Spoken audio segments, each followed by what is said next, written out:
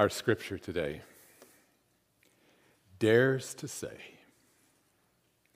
that we can give all of our anxieties to God. How does that work exactly? Many of you know how that works, because I know you have experienced that in real life. Let me just mention Dr. Deb Stottlemyre, who is one of our elders, who had our call for the offering and our prayer this morning. She is one of my heroes of faith. As I think many of you know, most of you, she lost her husband last summer after being a quadriplegic for 9 years following a bicycle accident. And Craig certainly was a hero of faith. When people would ask, why did this happen? Instead of saying, why me, Craig would say, why not? And he was a big fan of the book of Job, for obvious reasons. But Craig, perhaps even more than Job, understood the larger spiritual conflict going on and the forces of evil which are responsible for the suffering in this world. The subject of suffering is a pretty heavy topic, and maybe you were coming to worship today hoping to get a lift, and I'll just say it's coming. But before we get there, let's just remind ourselves that this is not trivia, that we are all subject to suffering. It is a fact of life. No one is exempt. You know those perfect-looking people on social media and the celebrities who seem to have it all? That's right. They suffer too. They just lie about it.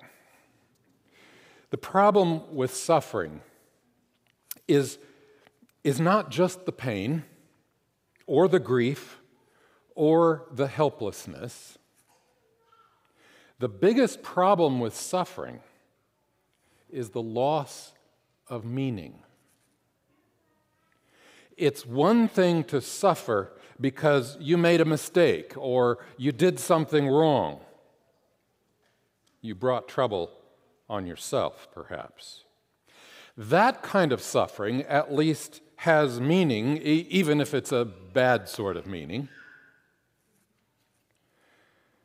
Suffering that comes after doing something good, however, is hard to deal with. Jesus says, "Blessed are you when you are persecuted for righteousness' sake." And at least we can say Jesus knew what he was talking about because he walked that walk of faith all the way to the cross. And on the cross, he even cried out, my God, why have you forsaken me?" Let's not lose sight of the fact, however, that he was quoting from Psalm 23, which ends on a very triumphant note. We sometimes feel that Jesus crying out, my God, why have you forsaken me?" was maybe evidence that even Jesus lost faith at that moment, but he didn't. The problem of suffering cannot be minimized. Meaningless suffering, especially, challenges our faith. We've been focused on the suffering in Ukraine recently. And it is appropriate that we do so. Our humanity cries out for relief, for justice, for some kind of renewal to come out of this. And we rightfully cry out in our spirit for God to intervene. And we think not only of the horrendous suffering of the Ukrainians, but of the Russian soldiers as well, who were not responsible for the orders they were given.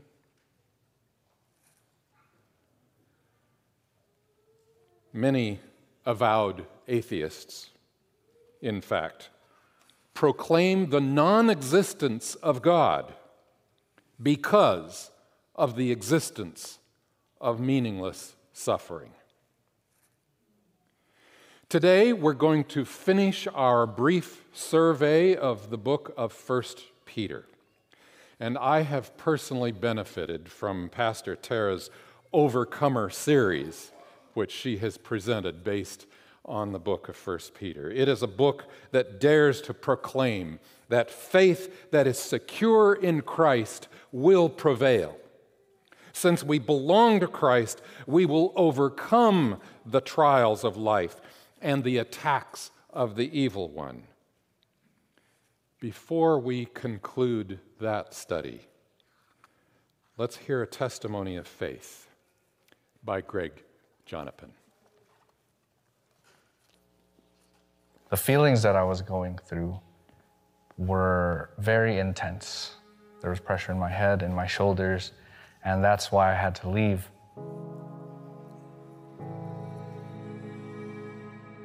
Recently, I've had depression, and on top of this depression, or in this depression, I struggle with loneliness. And in this loneliness, it just brings me to a dark place where I don't want to interact with people. I tend to isolate myself and not express myself and how I'm feeling to people.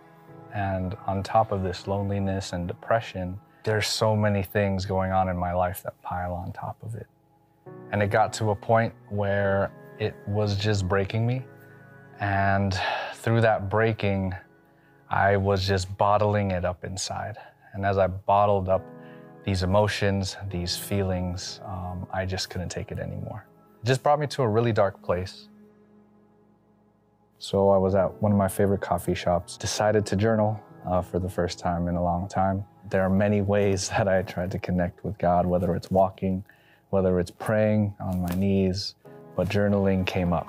And I was just expressing myself to God to the point where it brought me to tears. The feelings that I was going through were very intense. There was pressure in my head and my shoulders, and that's why I had to leave, because I couldn't take it anymore. I felt lonely. I didn't know what I was going to do for the future. I was looking back to my past. I was comparing myself to other people. There was just a whole myriad of things going on at that point, and I just spilled it out to God. I left that scene, Olive Market. I got in my car, and I said, God, what do I do now? As I was crying, I drove off, and something said in my mind to praise me while you are hurting.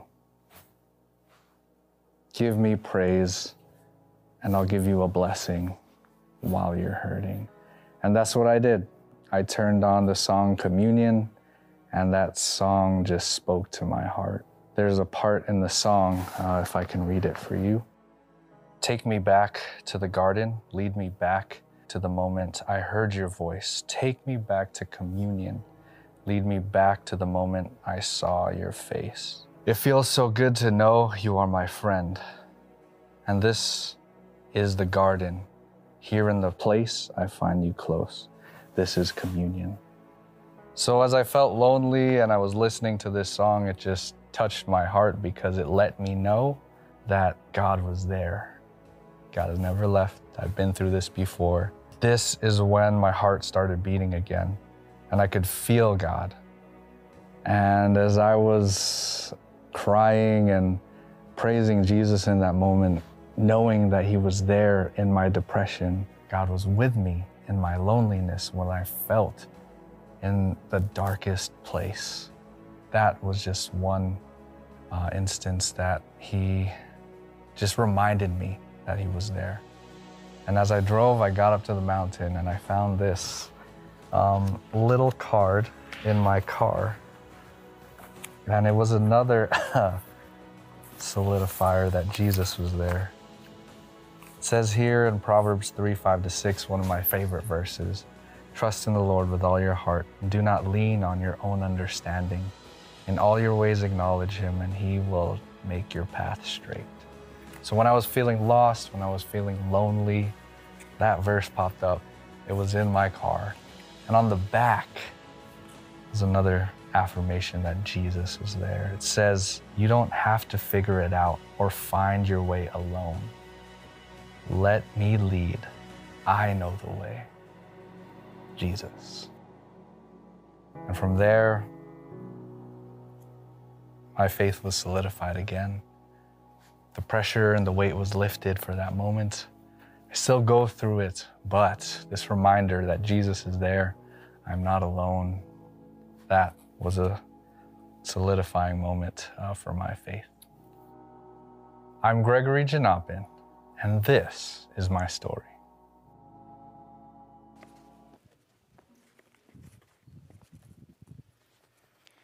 I appreciate Greg a lot for making that video.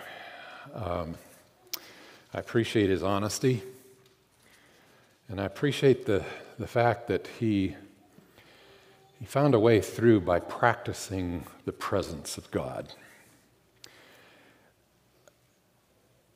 It also speaks to a very real issue, that suffering does not always come from external circumstances.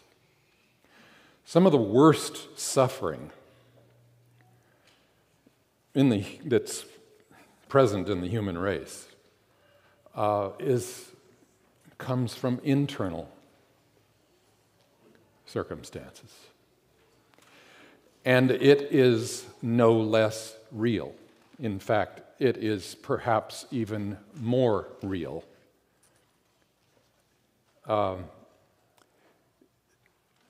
It's been tragically common to hear statements like, "Oh, it's just all in your head." Well, if it's in your head, it is real. To say that something is in your head is not to undercut its reality or its validity. It is simply to pinpoint the locus of the suffering. And, truthfully, whether from external circumstances or internal anxieties, all suffering involves the internal. And so, in that sense, to cast our anxieties on God really makes a lot of sense to the person of faith. So I appreciate what Greg had to say for a number of reasons. But before talking about how God can answer our sufferings, it's important that we remind ourselves of things that we've already covered in 1 Peter. And one of the first things we discover in this book is that through the gospel, we know we have been chosen and we have been saved. Notice 1 Peter 2, 9 and 10. And by the way, he's quoting words right out of Exodus 19, in which, in that context, God is applying it to a literal group of slaves that he has rescued out of Egypt. And this is what 1 Peter says. But you, speaking now to believers in Christ, you are a chosen people, a royal priesthood, a holy nation, God's special possession. And we cannot emphasize enough that God is talking to us as His people, present tense, His rescue of us in past tense. That you may declare the praises of Him who called you out of darkness into His wonderful light. Once you were not a people, but now you are the people of God. Peter seems to be referring especially to Gentiles there, but not exclusively so. Once you had not received mercy, but now you have received mercy. What is Peter's takeaway from all of that? Simply this: don't lose your faith because of opposition and suffering. The entire book of 1 Peter is written to people who were being threatened by persecution. They were suffering not because of evil things they had done. They were suffering because of the opposition of evil toward them. It was unjustified suffering. And so the book of 1 Peter tells us today, don't lose your faith because of opposition and suffering. Why? Because you are already God's precious possession. He has already rescued you. He has already made you His people. That is the facts of God's rescue and His claim on us. As we move through the book of 1 Peter and we land in chapter 4, we discover that Peter acknowledges that all people suffer. It's not just the righteous that suffer. It's the wicked also who suffer. Everybody suffers. We, in a sense, suffer not because we are singled out, but because we belong to the human race who is being attacked by the evil one. Nevertheless, there is a difference between the suffering of the righteous and the suffering of the wicked, and the suffering of the wicked is worse. And we sometimes get that backwards. We sometimes think that, the righteous people, they get singled out and they suffer worse than anybody else. But notice what 1 Peter 4:15-18 says.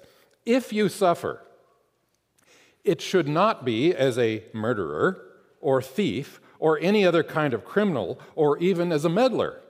However, if you suffer as a Christian, do not be ashamed, but praise God that you bear that name. Notice that unlike the wicked, the suffering of the righteous has no shame. For, verse 17 says, it is time for judgment to begin with God's household, and it begins with us. What will the outcome be for those who do not obey the gospel of God? It's almost like Peter is saying we can look forward to this judgment. And if we're receiving suffering, don't forget the judgment does start with us. But that's not a bad thing when you are already declared God's possession. It's a completely different perspective on judgment, maybe different than many of us have been taught. But notice this next verse, and this is a quote from Proverbs. And if it is hard for the righteous to be saved, what will become of the ungodly and the sinner? Now, that appears to be a difficult kind of saying because on the face of it, it might seem that Peter is undercutting all that assurance he gave us back in chapter 2 about belonging to God, being the royal priesthood, the holy nation, and God's own possession. Is Peter undercutting what he said back in chapter 2? No. What he is pointing out here, if you look at it carefully, is that once again, the wicked suffer differently than the righteous do. It's even worse for the wicked. Why? Because they don't have the meaning attached to judgment and suffering that the righteous do. This also points out that even for the righteous, salvation is not a self-help program, it's a rescue. The hardness or the difficulty of being saved is not God's difficulty. It's in our perception many times. It is not hard for God to save us. In fact, he says, I've already done that. I've already accomplished that. But sometimes in the midst of suffering, it's hard for us to see that. Is suffering a barrier to faith? Well, for some it is. For example, as we've already mentioned, the problem of suffering seems to be a compelling argument for many against the existence of God. But let's think about this for a moment, keeping in mind what Peter has been telling us. The believer, unlike the non-believer, knows that suffering is not normal. The unbeliever has to accept suffering as normal. They really have no right to object to suffering because they don't have a divine moral platform on which to make judgments against suffering. It's just the normal process of evolution, if you please. It's just the way things were supposed to be. The believer, however, has the moral high ground here and has a right to object to suffering because it is not representative of God's perfect creation. Believers know that they are created by a loving God and redeemed by a suffering Savior. And that gives profound meaning. Suffering without meaning is the worst kind of suffering. No hope. If evolution is responsible not just for intelligence, but also for morals, that's a scary thought. Why are we still fighting each other today if we've evolved so far? Put another way, if evolution created the mind and the moral soul of the most advanced species on Earth, it seems like we should have a higher moral IQ by now. Why are we still waging senseless wars? Why are we still inventing ever more clever ways to make our enemies suffer? Evolution's answer is, it is what it is. But only a God perspective can say, this isn't the way it's supposed to be. There is such a thing as evil. And 1 Peter 5 points that out very strongly. And there is opposition to the gospel of Jesus Christ. And believers know by faith that God will make things right. In fact, we believe in a God who took our sufferings on himself. We really have not meditated on that enough. And part of the reason is meditating on the sufferings of the cross is not a pleasant thing. But I have to say, when you're faced with images on the news of people going through horrendous suffering through no fault of their own, people grieving the loss of their children, their parents, seeing their loved ones blown up in front of them, suddenly the cross starts to make sense. Jesus was not exempting himself from the human race. Instead, he embraced the human race. Even those who were torturing him to death, he said, "Father, forgive them, for they don't know what they're doing." And if we can say anything else about the suffering that is going on in this world, especially the suffering that is being perpetrated by human beings onto other human beings, we have to say, we still, Father, don't know what we're doing. And we have a God who knows that kind of suffering intimately. And he has the solution. We can have faith in that kind of God. So how does all this make a difference in real life? 1 Peter says, don't be surprised if you have hard times. Like Craig says, why not me? Life is sometimes hard, and it is often unfair. But those with the gospel, and this is the central key of 1 Peter, those with the gospel can rejoice because they share in the sufferings of Christ. You see how it's come full circle now. First of all, Jesus came to share our sufferings.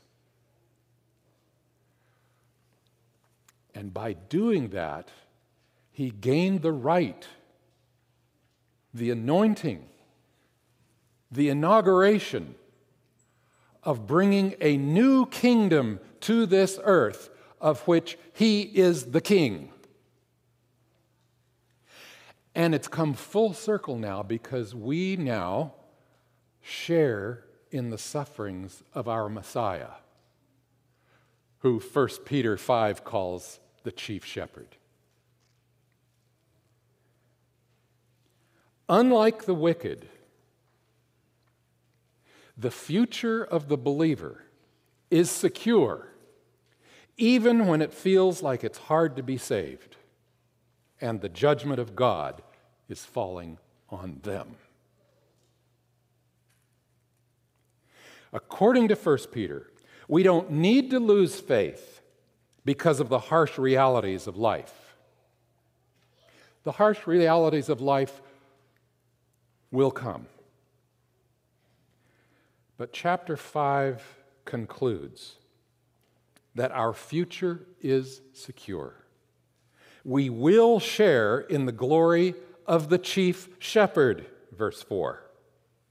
Because of that, we want to look after God's flock. In fact, 1 Peter chapter 5 is addressed, first of all, to the elders and pastors of the church, saying, look, be an example of faith. Take the strength of faith that you've received from God and pass it on. And then he addresses younger people.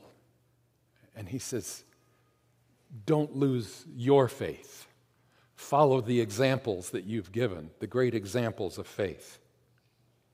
So because of that, says Peter, we want to look after God's flock by being an example of faith, even during hard times. If we feel weighed down with responsibilities, suffering, and uncertainty, we can remember that we are secure in Christ. And because of all of that, we can say, along with Peter, 1 Peter 5:7, cast all your anxiety on him because he cares for you. I appeal to us today. Let us not just accept, but let's embrace the good news, the gospel of Jesus Christ.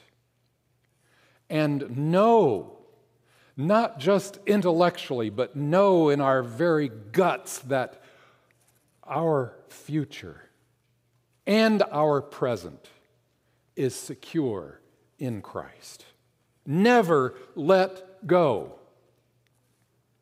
When hard times come, cast all of your anxiety on Christ because he cares for you.